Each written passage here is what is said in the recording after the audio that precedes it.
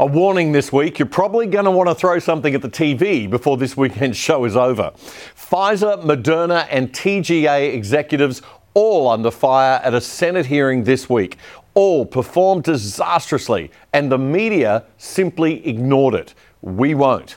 Also, white nurses warned they could lose their careers if they don't acknowledge their white privilege when treating non-white patients. No, we're not joking. I wish we were, but it's actually real. And another wrongly accused man says he's going to sue the ACT government over his failed prosecution.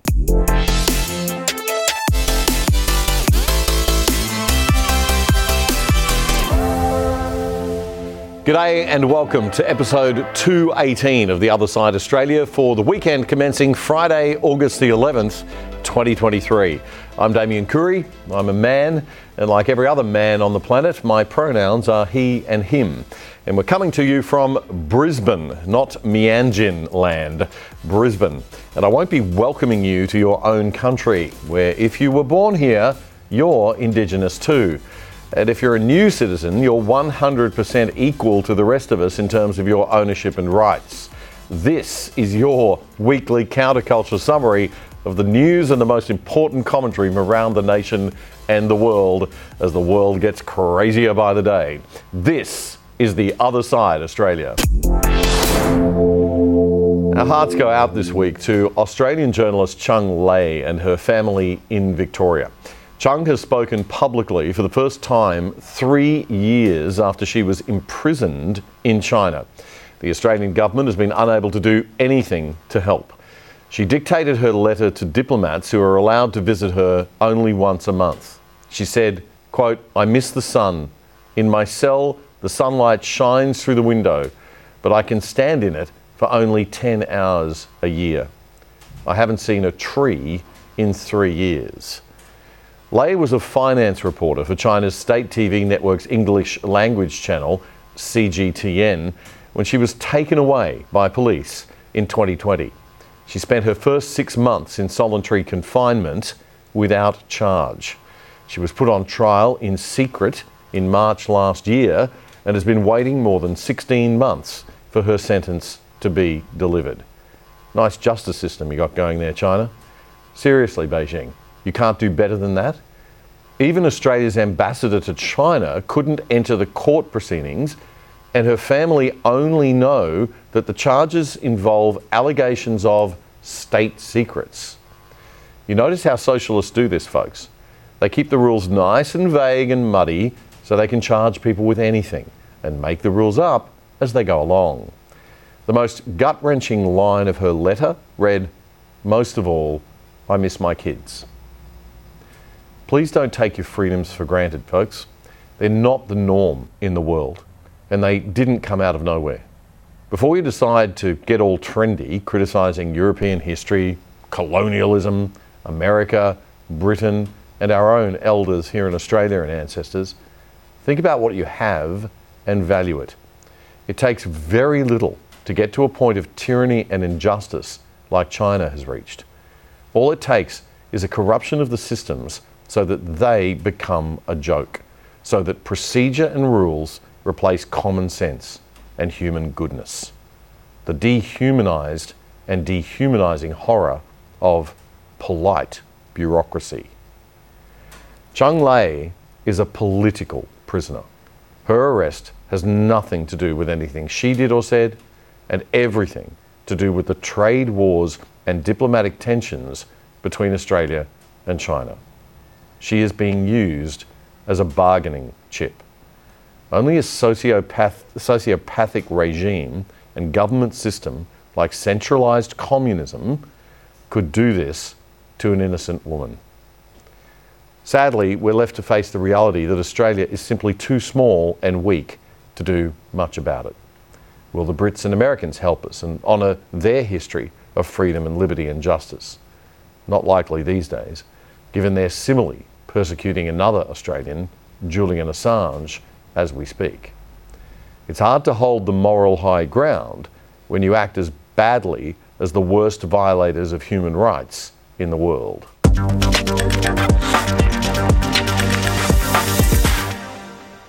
This happened in the Australian Senate this week as a few brave senators took on the entire Canberra establishment and bothered to get pharmaceutical company executives from Pfizer and others in front of a committee hearing to ask them some questions. Given that, according to the Pfizer non-clinical report, there was no carcinogenic tests, no genotoxicity tests, no immunotoxicity tests, no interaction studies with other medicines, no longitudinal studies, and I note that in regards to pregnancy and lactation, that studies were conducted on rats. How can Pfizer say that the vaccine was unequivocally safe without qualifying any risks around the vaccine?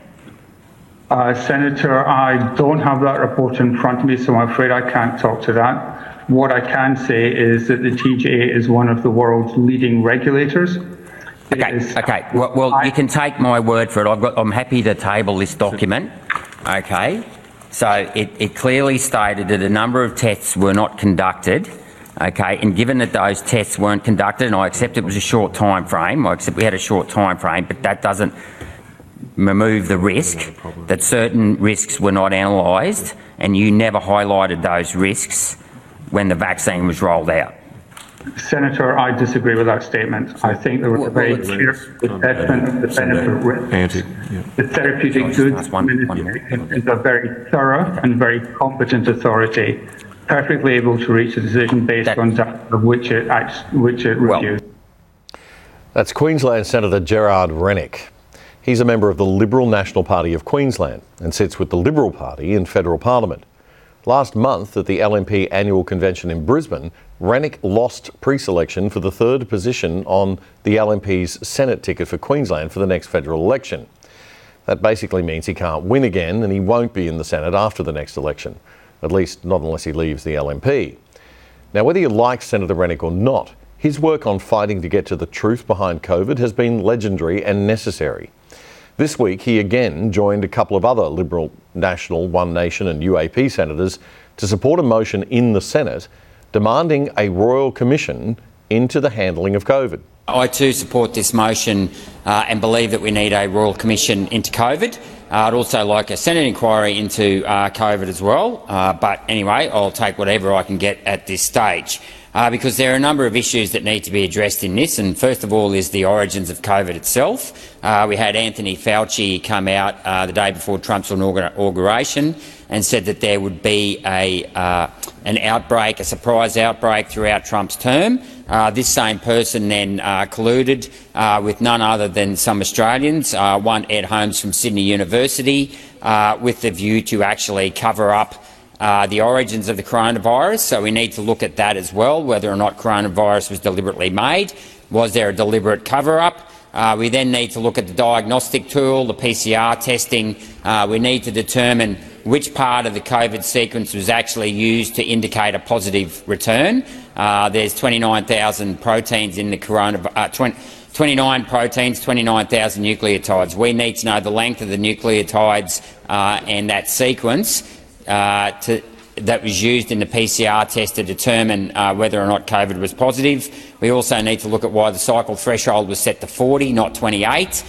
Now, you can say what you like about Senator Rennick. You can mock his country Queensland flat A Aussie accent and make fun of him as many on the left do.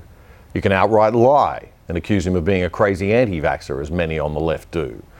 But you cannot deny that most of the points that he's raising here are valid, and that even if there are very reasonable, simple answers for a lot of those questions, they do need to be answered by someone much better than they have been answered to date.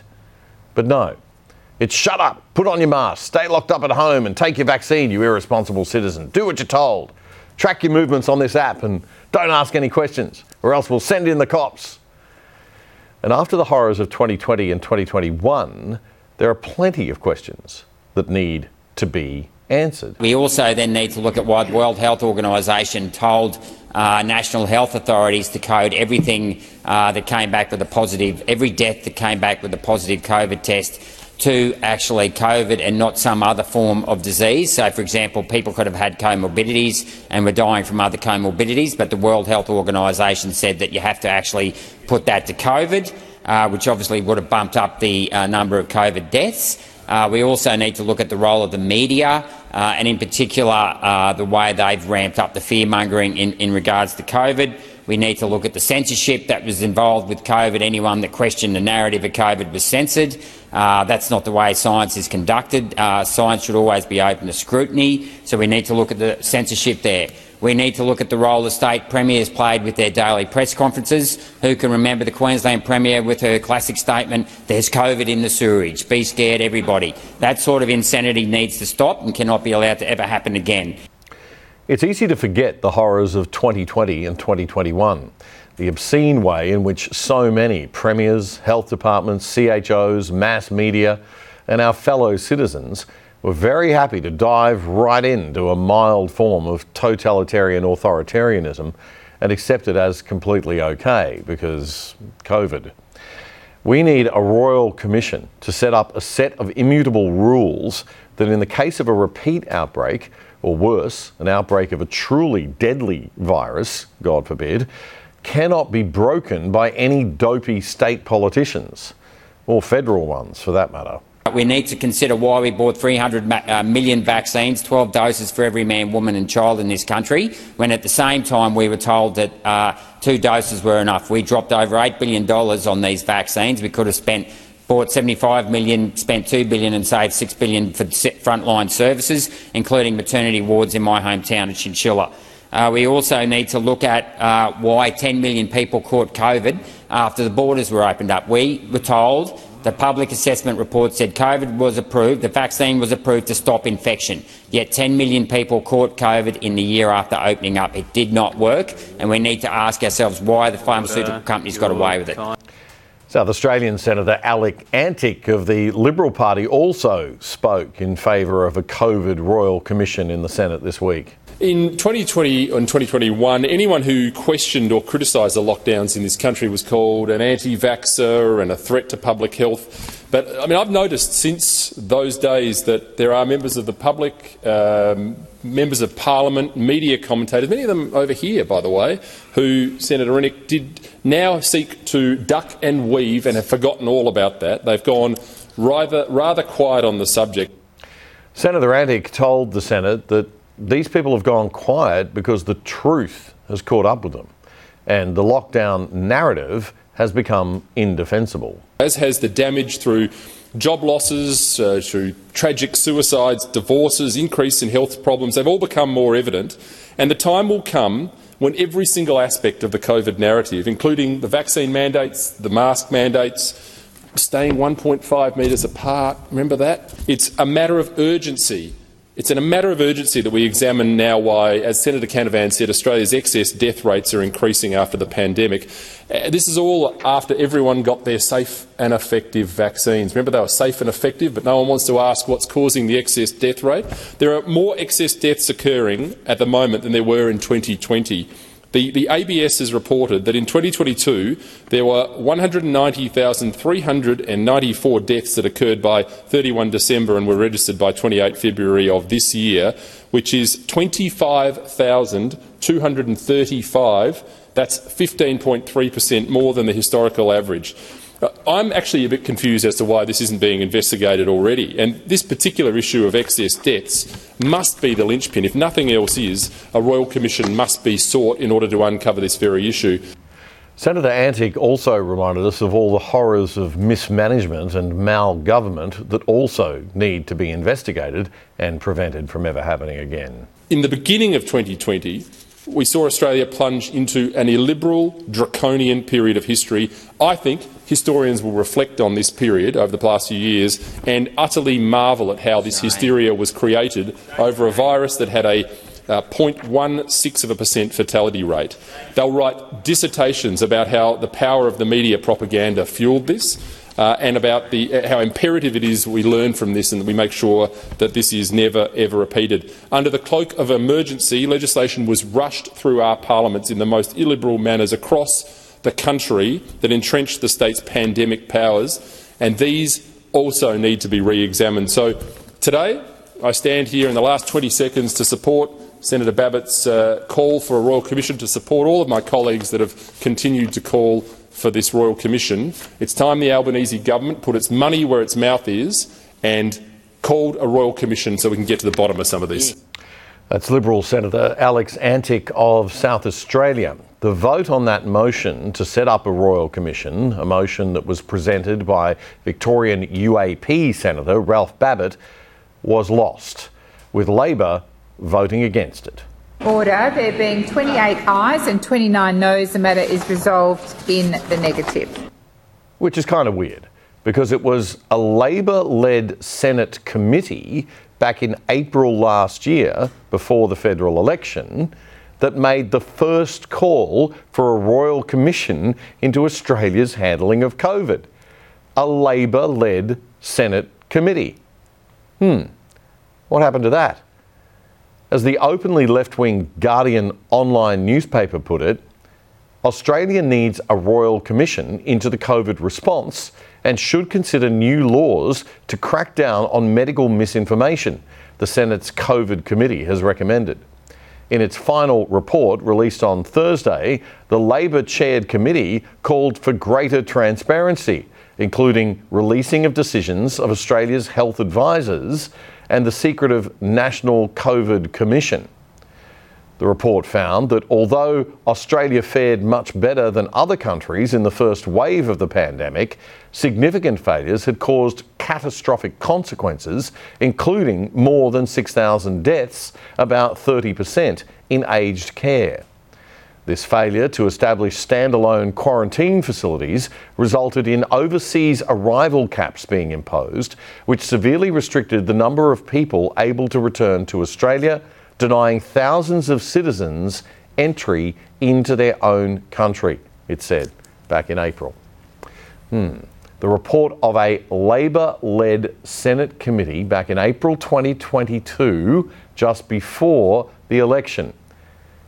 And how come none of this was reported in the mainstream media in the past week? It's as if the major parties and the bureaucracy and the drug companies and the media don't want us to even think about having a Royal Commission into COVID. Can't imagine why. Anyway, back to this week. In order to get these pharmaceutical executives before a Senate committee, Senator Rennick and friends had to work some real magic. So, of course, the media was all over it.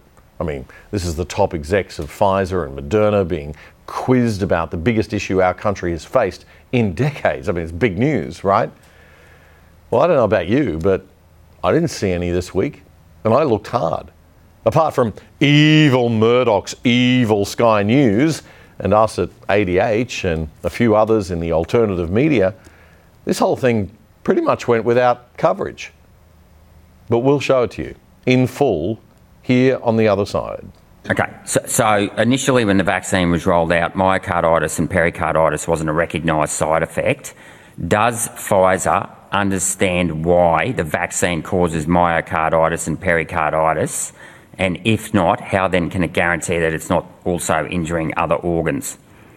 And can you explain the process why the vaccine causes myocarditis and pericarditis? I'll take that, Dr. Hewitt. Sure. Based on our clinical trials and pharmacovigilance data, as well as real-world evidence following the distribution now of billions of doses of vaccine, we retain confidence, strong confidence in the safety profile of the vaccine. Sorry, Chair, point of order. I've asked, do you understand why it causes, I know that it's a low risk, I'm asking, do you understand why it causes myocarditis? I want you to explain to me why it causes myocarditis. Do you understand why it causes myocarditis?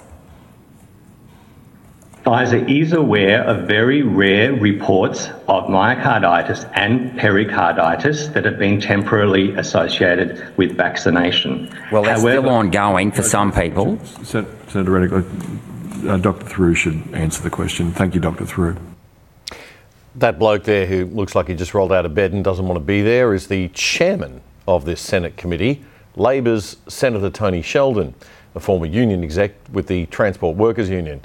And yes, Tony, Dr. Thiru should answer the question, like the actual question, as in the question that was actually asked. According to public health experts and regulatory authorities around the globe, the number of reports of myocarditis remains small. I'm not referring to the number of reports. I want you to explain to me the mechanism of how the vaccine causes myocarditis. Do you or do you not understand the mechanism of why the vaccine causes myocarditis? It looks to me like you don't. And if you don't understand it, why are you saying the vaccine is safe without qualifying the risks? So, Senator Rennick, I think Dr. Tharoor is actually about to get to that point. Whether people agree, whether there's agreement to his evidence or not, is another question for others to make a judgment on.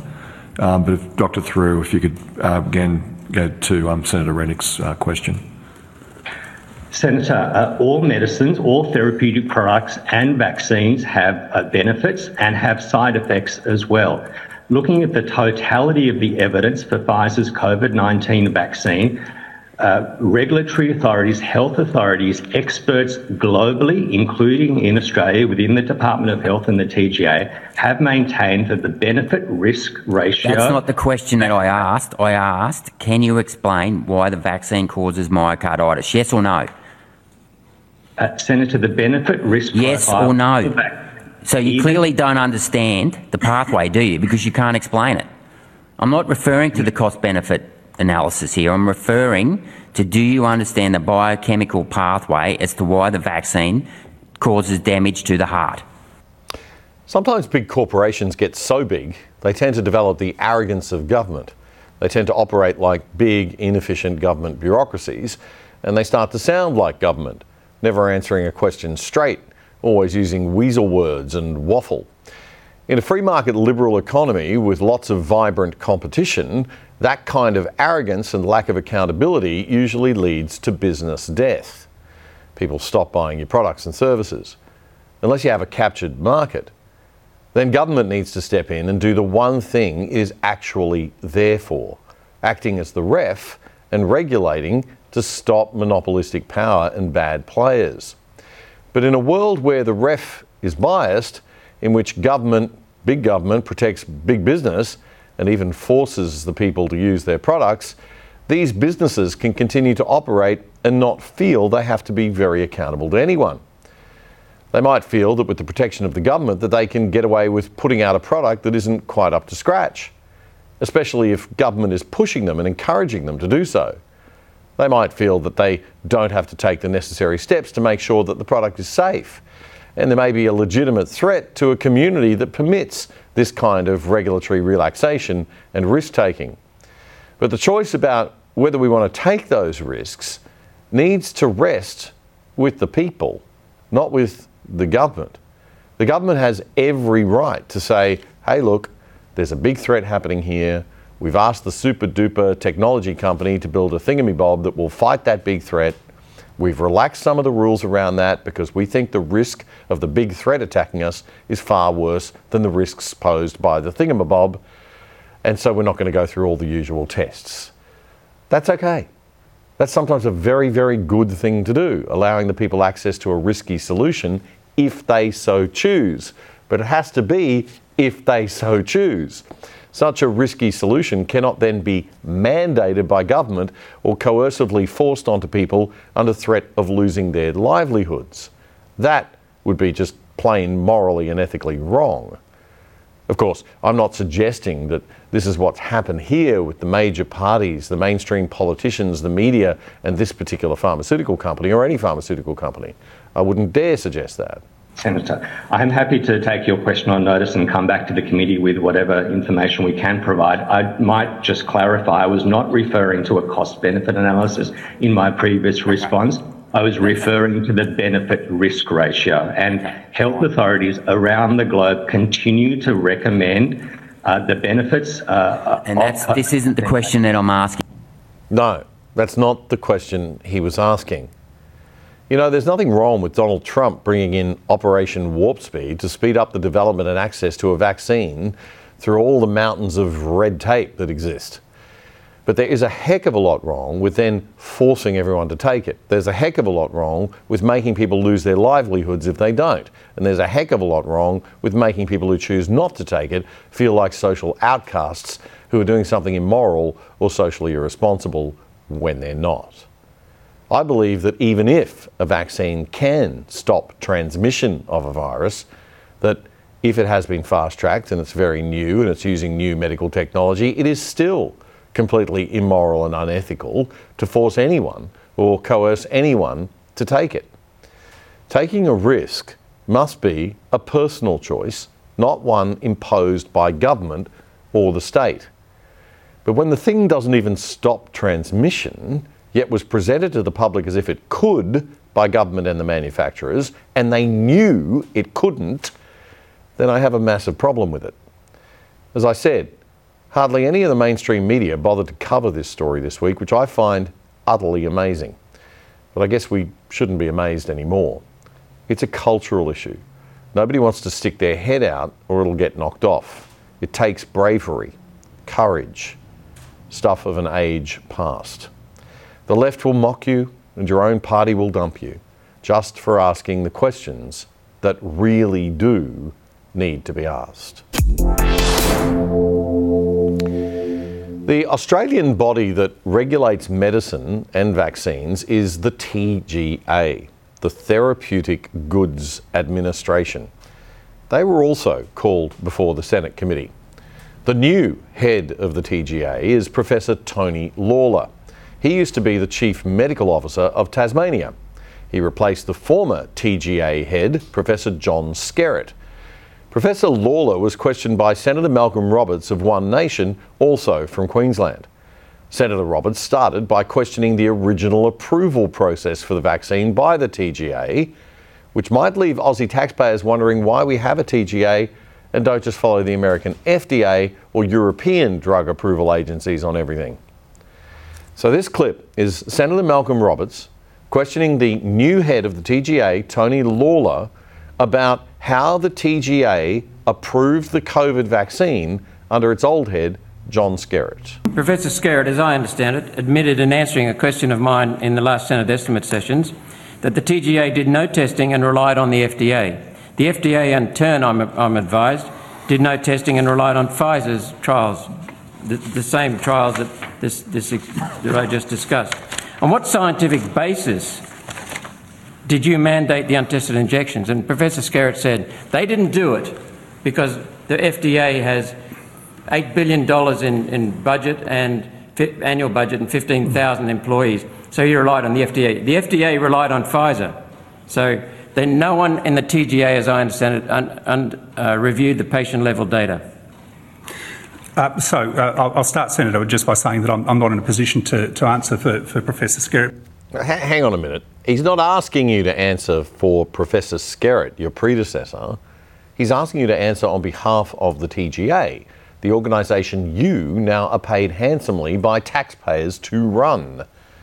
He's asking you, Professor Lawler, to do your job. So,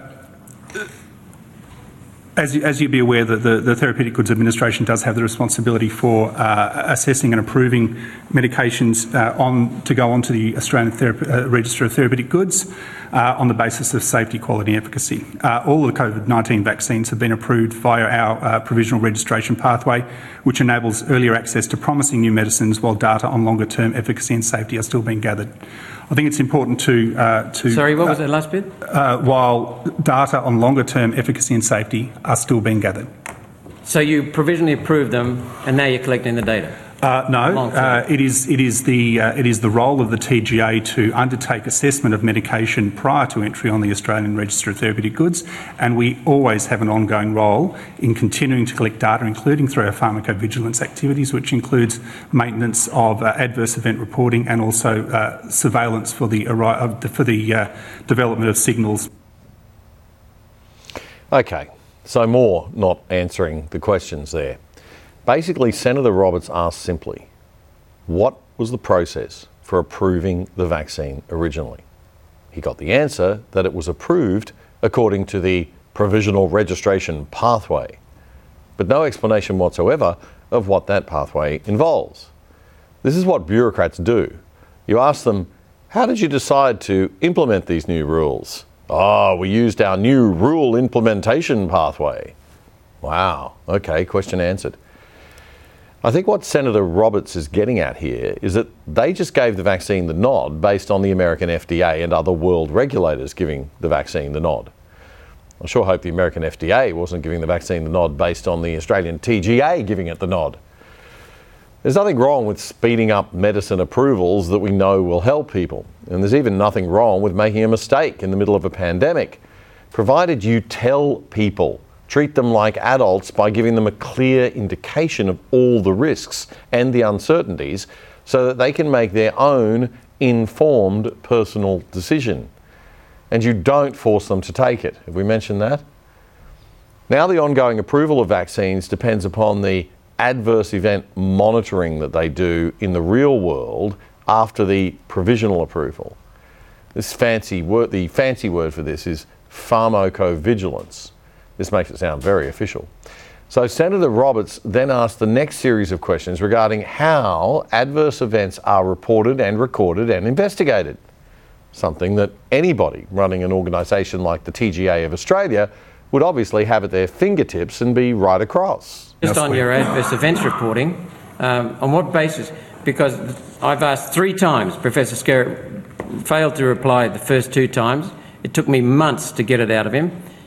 What is your process for reviewing the adverse events reports, especially doctors' reports of death? Doctors have reported around about 1,000 deaths, and that's been wiped down to about 14, with no basis, no objective criteria in the assessment process. Let's just pause there for a sec. Senator Roberts is saying that doctors have reported around 1,000 deaths post-vaccination, and it's been reduced to 14 by the TGA. Okay, maybe there's good reason for that. Maybe most of the deaths were due to something else.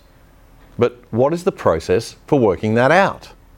That's a pretty fair and basic question, right?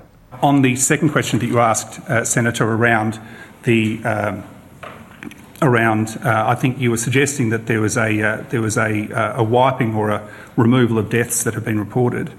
I think it's important to note, as I was saying previously, that there are a number of reasons why we encourage adverse event reporting, but why the numbers that come through to our database of adverse event notification are not and should not be taken on face value as an indication that there are... Excuse me, sorry. Doctors are charged with the responsibility of writing out a death certificate and signing it.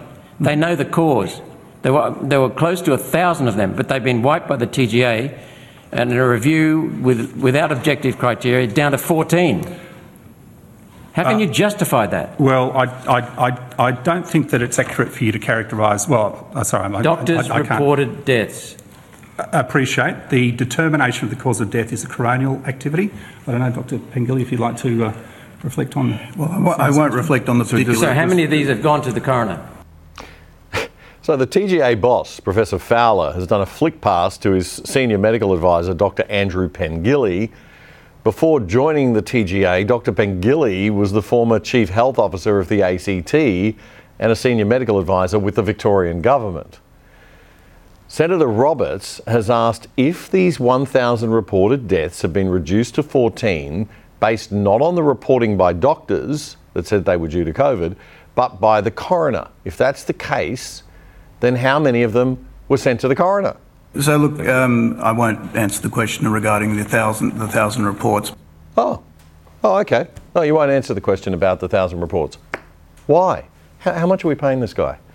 I'm sorry, even if you think that the question is stupid or beneath you, Dr. Pengilly, it's obviously out there and confusing people. And your job is to take away that confusion and be accountable and give a straight, clear answer when you were damn well asked to do so. That's why we taxpayers pay you the big bucks.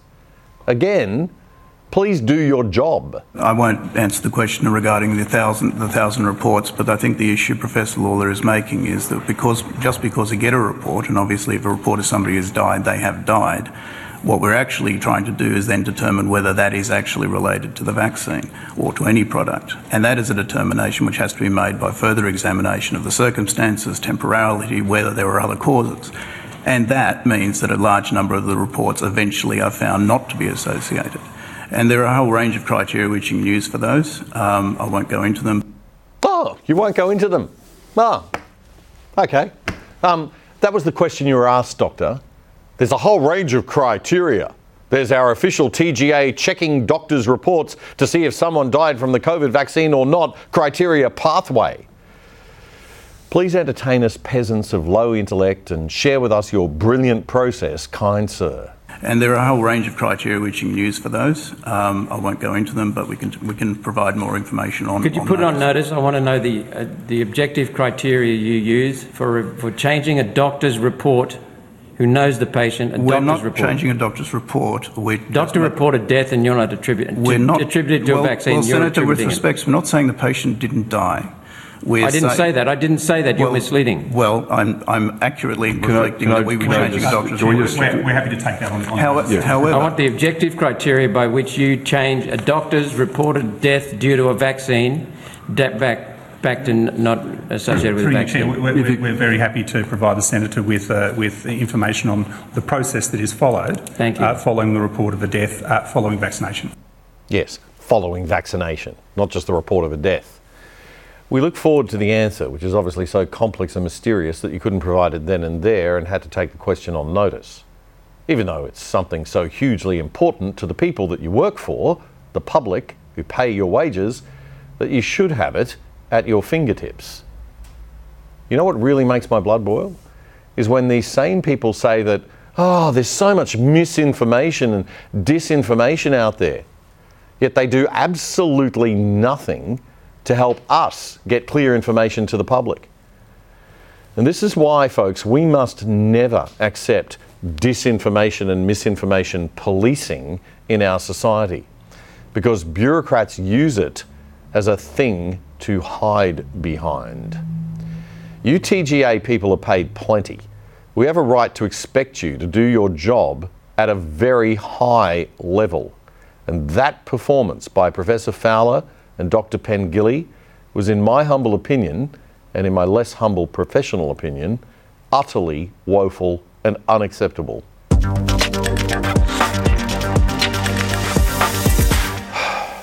Are you ready to throw something at your television set yet?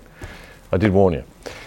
The performance of the TGA and of Pfizer were pretty bad at this inquiry. They came unprepared for the most basic questions. They obfuscated, they rambled, they gave pre-prepared legalistic pat responses that continuously repeated obvious, already known facts and did not answer questions. And in doing so, they made a mockery of the Australian Senate Committee and the chairman and the Australian people it represents, us. Now, I hate to tell you, but if you thought the TGA and Pfizer were bad in those performances, the lack of respect and preparation from the people of the other pharmaceutical company that makes mRNA vaccines, Moderna, was even worse. Senator Alex Antic tabled a report from a respected international medical journal published late last year that said the rate of adverse reactions classified as serious was 1 in 800 doses. He then asked the Moderna execs a pretty basic question. The rates of serious adverse reactions are occurring at a rate of 1 in 800 people vaccinated. Now, according to your own clinical trial data, do you accept that is the rate? And if not, how does your overall rate of serious adverse events compare with routine traditional vaccine products such as flu vaccines and the like? So I'm not aware of the report to which you're referring. This is the report of a prominent medical journal. You're not aware of that? I'm not aware of that. Do you think you should be aware of that? I'm sorry, Senator Antic, sir, but a dog ate my homework and I had to stay up late because my mum was sick, and then I slept in and I missed my bus. Honestly, give me a break. Everybody has heard of the study with the 1 in 800 figure. This has been widely reported. You are a manufacturer of vaccines. I find it difficult to think that you wouldn't be aware of this report. So one thing I can say is that as a company, we have as part of our pharmacovigilance activities, we do routine screens of the literature to look particularly for publications that include adverse events. we do review those publications and those adverse events, and we do include them into our global pharmacovigilance database. So that manuscript would have been assessed by our pharmacovigilance department, and the information from it would have been taken into account when evaluating the benefit-risk profile of our vaccines. Woeful waffle words again. We have a department that looks at the studies like that, and that study would have been looked at by that department, and they would have studied the study and put it in the study of all studies to be studied. Again, give me a break. Let's try a more simple and basic question, shall we? A simple, fundamental, basic question that any executive in this guy's position should be able to answer off the top of his head, even if he hadn't had the common decency to prepare properly for a Senate hearing. What is Moderna's overall rate of serious adverse events, and how does that compare with routine vaccinations, was the question. I don't have the actual rate of adverse events You don't have the rates of adverse events in front of you. If you just, I can refer to the, I'll see if I can refer to the product information. What I can tell you is that the rate of serious adverse events in our very large randomised controlled trials was actually in a similar range to what was observed in the placebo group. But you can't tell me the rates of serious adverse events. You realise you've come to a Senate hearing today for the purposes of exactly that question, and you can't tell me the rates of serious adverse reactions to your product, which I find extraordinary. What I can tell you is that on the TGA website, it reports there are 1.2 reports. That's the TGA. I'm not asking about the TGA. I'm asking about Moderna. You must have that information. You are a multinational company. You're before a Senate inquiry, and you cannot tell me the rates of serious adverse. I mean, it's quite extraordinary what you're telling me. It's so extraordinary that it borders on contempt. I don't know if these Senate inquiries have the power to impose sanctions for contempt of their hearings, but maybe they should have in the future. I mean, it's quite extraordinary what you're telling me. Nobody can tell me that. Dr. Clark, so I want to cut you off. I can provide that information on notice. What I can tell you is that we have observed in our clinical trials, we observed no safety concerns. There were no imbalances of serious adverse events of special interests, or deaths between the vaccine group and the placebo group. Chair, I think we're wasting our time here. Thank you. You can have the call back. What an absolute disgrace. Holding every one of us as Australian citizens in absolute contempt. 3 stunned mullets from Moderna unable to answer the most basic question. Astounding stuff. And a big shout out again to Senator Alex Antic of South Australia. We need more politicians like that bloke. And where the heck were our media? That was some very good television there. But I didn't see it on any of the old media channels, did you? If you want the actual news that matters, folks, come to ADH.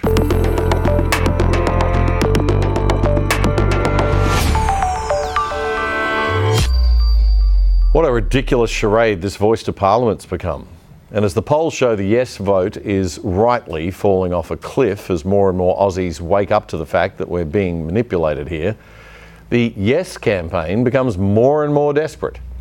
They're trying to accuse the no campaign of misleading people. And every time they do, it backfires on them.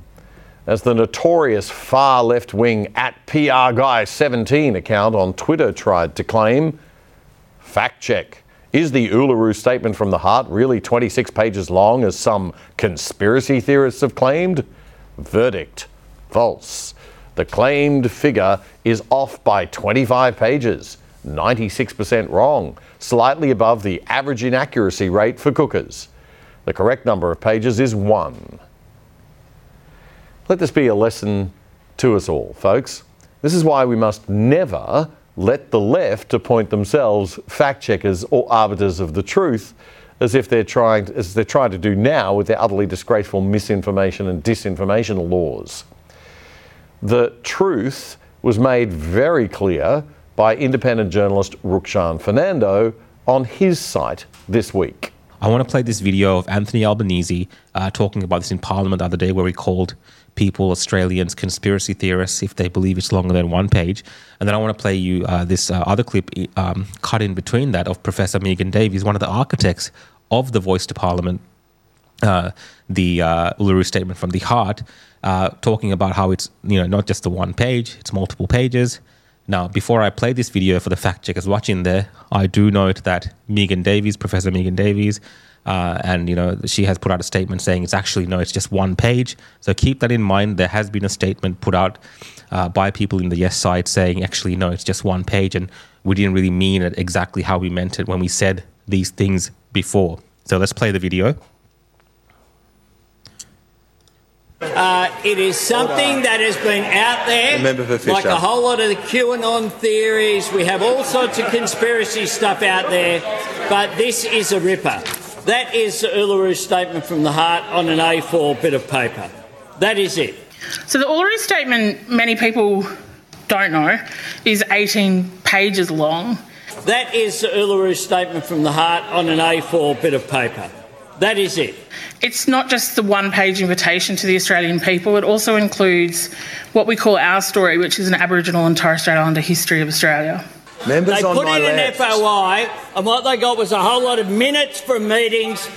And it's unfortunately one of the parts of the Uluru Statement that is not often read and overlooked. So those 18 pages include our story, so our history of our people. With a whole lot of verbal statements from whoever to whoever. And also a few pages about on the reform. Why do we want a voice? What will a voice do? Nothing exposes the falseness of the arguments being put by the No campaign than this conspiracy theory and nonsense. So I urge everybody, if they do have the opportunity, to look at the Referendum Council report and read that whole document, which we call the Uluru Statement from the Heart. What an embarrassing disgrace. They can't decide whether it's 18 pages or 26 pages or one page, but again, the gaslighting. If the No campaign dares to point out that it's not just one page, as they originally said it wasn't, then we are the conspiracy theorists and liars misleading everyone. What an absolute joke. Honestly, it's so disingenuous and misleading and upside down that we really should just vote no to teach them all a lesson. Not just no to the voice, but no, we won't be lied to. No, we're not that stupid, thanks. And no, we find your attempts to gaslight us and manipulate us disgusting, and we're not going to have it. So what was in that document? Well, Rukshan very kindly takes us through every page. I've read this document, and there is meeting notes in there. There is all sorts of stuff in there. But once you get to a certain document, which I believe is document 14, let me just go down to show you guys. It starts off with Uluru Statement from the Heart, and it's got that main summary statement that Anthony Albanese is holding up. But then it goes on, same document, document 14. Okay, it goes on, and it has a whole heap of other stuff. And this is what I believe Professor Megan Davies is referring to in that video, their story. It all kind of matches up with what she's saying. The law, invasion, resistance. And this talks about things about, treaty, activism, land rights. I think it even mentions reparations. So it's a very thorough document in terms of the Uluru Statement and what it's about. Tells the truth of history, all sorts of reform. It's everything's there. Like there's a lot of things in there, which is, I guess is the totality of what makes up the main Uluru Statement from the Heart. But of course, we're being told just to focus on this one page, and that's it. And that's really because over the last couple of weeks, we've seen how Anthony Albanese doesn't want to engage in discussing anything to do with things like treaty and the greater details involved in what passing this referendum to the yes vote would actually mean for the country. Yep, that's the truth from independent video journalist Rukshan Fernando. And you can check out that whole segment at The Real Rukshan on Twitter and on YouTube. Great job, Rukshan. Thanks for your work. As I said on this show and wrote in The Spectator online months ago, the goal of the Yes campaign is to make sure that we don't see the detail and to keep us as ignorant as possible. They just thought they could just bully us into voting yes by running a simple campaign that if you vote no, you're a racist. But we're too clever for them. And if there's one thing the elites hate, it's when the deplorables outsmart them. Good for us.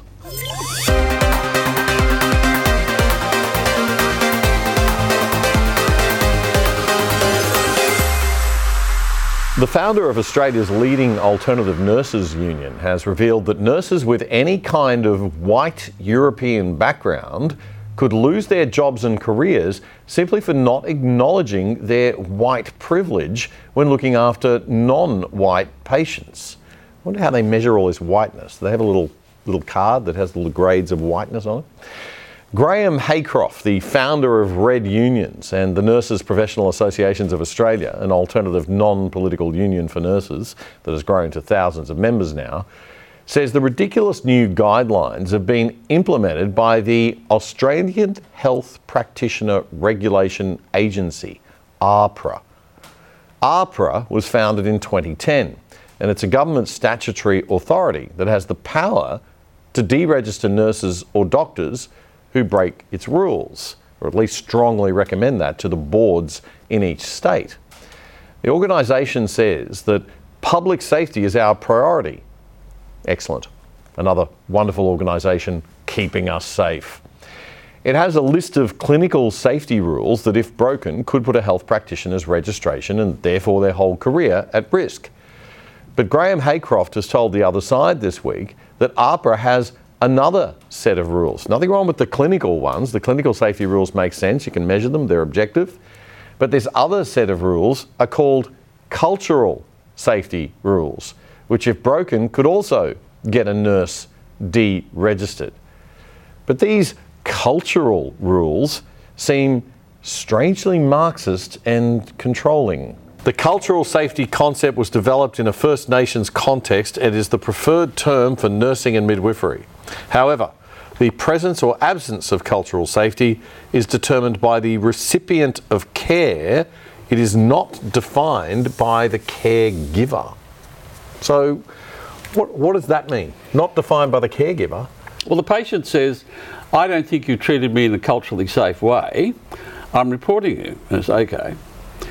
So what is the, how does cultural safety compare to clinical safety? If a nurse is doing something which is clinically or professionally unsound, there's some fairly objective tests for that. And if someone is accused of that, there would need to be proof. And if the nurse is found guilty of, professional malfeasance, right, or clinical malfeasance, then they can lose their registration. Fair enough. But there's an objective test. Yes. Right? Now, what the Code of Conduct says is that cultural safety is equivalent to or equal to clinical safety. Oh my God. Right? So cultural safety, this subjective thing that you can't really measure. So some patient says, I don't like the way you held your mouth when you spoke to me or whatever.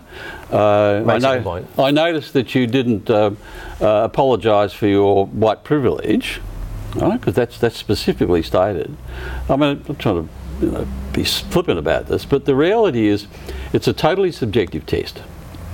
The patient says, I wasn't treated with cultural safety. There is no objective assessment of that. Right. If that's the case, the nurse can be just stripped off. Well, let's see what it says about cultural safety. We'll just read on a little bit now. Yeah. Cultural safety is a philosophy of practice that is about how a health professional does something, not just what they do. Cultural safety, so I'm imagining myself as a nurse now and I'm trying to work out how I've got to behave. Cultural safety represents a key philosophical shift from providing care regardless of difference to care that takes account of people's... I mean, what does that mean? I mean, it's just one of these waffle word bloody... It means the left are about control. Yes. Right. It means you don't know what it means, so I can control you. Exactly. It's like it can change the meaning anytime I bloody like. It's totally subjective. Yeah. And, as a professional union organisation, you can't have your members subject to the proclivities and opinion of bloody bureaucrats. That's the issue. Yeah. They don't like you. They say, oh, you didn't treat so-and-so with cultural safety. That's indefinable. bang, you lose your registration, and there's no appeal. You can't get back, so you've got total control. This is how you do control. Okay, slide 3. It requires nurses to undertake an ongoing process of self-reflection and cultural self-awareness. More things you can't possibly objectively measure. And an acknowledgement of how their personal culture impacts on care.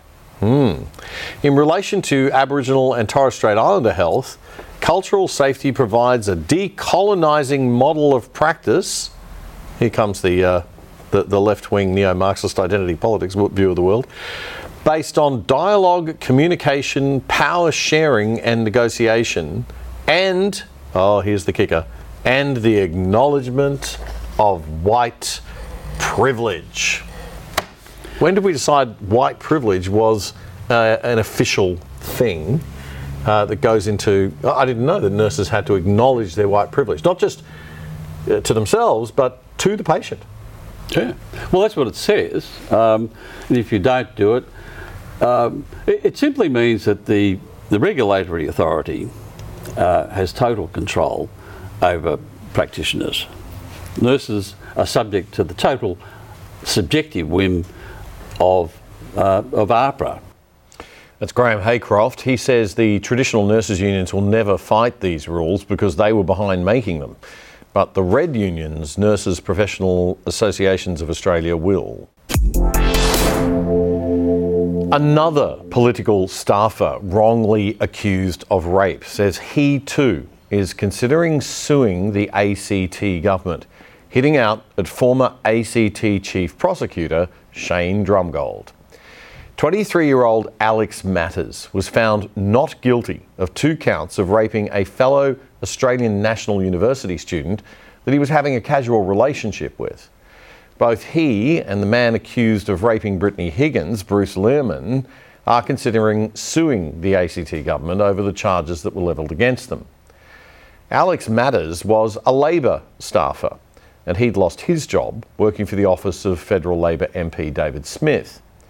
The Daily Mail reports that in the Matters case, the accuser had voice and text messages presented in court showing that she was questioning whether she'd even been assaulted, saying in one of them, quote, "I slept with him multiple times. I don't know if I got raped." Alex Matters told Sky News' Shari Markson that the complainant then, under cross-examination, stated she actually had given consent to sex. This caused the judge in the trial to speak to the prosecutor about speaking to Mr. Drumgold in determining whether or not to drop the charge of rape. But Matters says that Drumgold ultimately decided that they weren't going to be dropping the charge and they were still going to be asking the jury to find him guilty.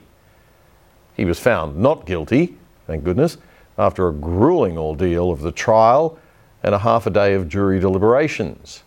He's always vehemently denied the allegations, and now he says there needs to be full transparency regarding Mr. Drumgold's involvement in his trial. All the cases that aren't staffers facing trials, you want to know, what decisions are being made in terms of the charges they face and how many times are prosecutors just putting charges through to the jury when, it shouldn't actually be up to the jury at that stage. I think the question's got to be asked of what Drumgold had, what say Drumgold had in that decision-making process there, and also, of the decision to take it to trial. That's Alex Matters, an innocent man put through hell, speaking to Shari Markson on Sky News and raising some very valid and serious points. Last week we reported on the findings from the inquiry into the Lehrman charges, which made several damning findings against Mr. Drumgold, including that he knowingly misled the ACT Supreme Court and had, quote, lost objectivity during his prosecution of Mr. Lehrman. Accountability and consequences are needed here, not just for Drumgold, but also the ACT's Labor Green coalition government. The political weaponisation of the criminal justice system in our Western democracies is a very troubling trend. A senior international legal expert says that the weaponisation of the US Department of Justice and the FBI for political attacks in America has reached a shocking level as it becomes clear that intelligence agents knowingly lied to the public about the legitimacy of the Hunter Biden laptop. University of Queensland Garrick Professor of Law James Allen told Alan Jones on ADH TV this week that the FBI knew that the laptop was real a year before the 2020 presidential election, but stayed silent as a group of intelligence agents knowingly misled the public by claiming that it had all the hallmarks of a Russian hoax. The New York Post was covering this back before the last presidential election, but of course they were censored by social media, and now we know that the FBI knew that the laptop was real going back to 2019. And so it's really quite remarkable. You had 51 intelligence agents, former, present. They wrote that letter saying that the Hunter Biden laptop had, I think the quote is, all the hallmarks of Russian disinformation. That was a knowing lie. They knew it was real. They knew the stuff on it. It's now clear that he was getting paid millions for giving access to his dad. I mean, if this were a Republican son and a Republican president, it would be wall-to-wall daily New York Times, Washington Post. Instead, you're lucky if there's a small paragraph on page 14. It's really shocking. There's a long-serving FBI agent who has turned whistleblower. Now, as you say, he's under oath, so there are huge criminal penalties if you lie. And he is saying, and given evidence to this House of Representatives committee, that the FBI knew the Hunter Biden laptop was real from as far back as November or December 2019, a year before the 2020 presidential election. Now, James, your point is journalists swallowed the line that it was Russian disinformation. So the top dogs in the FBI knew that the letter put out by those 51 intelligence agents to whom you've referred before the 2020 election, claiming that the laptops had all the hallmarks of Russian disinformation, they knew that was a flat-out lie. So question, supposing this had hit the light of day, this is before the election, Trump versus Biden, what hope would Biden have had of winning? Well, there was polls after the fact that asked people if it would have changed their view, and it clearly would have, if you believe polls, and they don't always, that it would have changed the votes. You have to remember, Trump got, the second most votes ever. What did he get, 81 million or something when he lost in 2020? But he lost by a couple million votes. But on the Electoral College, he only needed to flip 20,000 votes to win. If you pick your 4 states, there were 4 very close states. You flip 20,000 votes and Trump wins. So this is very shocking sort of behavior by the intelligence services. And remember, they're doing this while Trump is president. They're going behind his back, the senior sort of intelligence people. Let's face it, when you come into office with your pledges to clean the swamp, one of the problems Trump had is he was way too trusting of the bureaucrats he put in charge of these departments. I think if he were to win in 2024, you won't see any insiders appointed to anything. You're going to have to bring in outsiders for all of the main departments. Remember, Washington, D.C. votes 94% Democrat. That's why you can't get a fair trial there as a Republican on a charge related to politics. It is just wall-to-wall Democrats. Now, Canberra is not as bad as that, but it's pretty bad. That's University of Queensland Garrick Professor of Law James Allen speaking to Alan Jones here on ADH TV this week.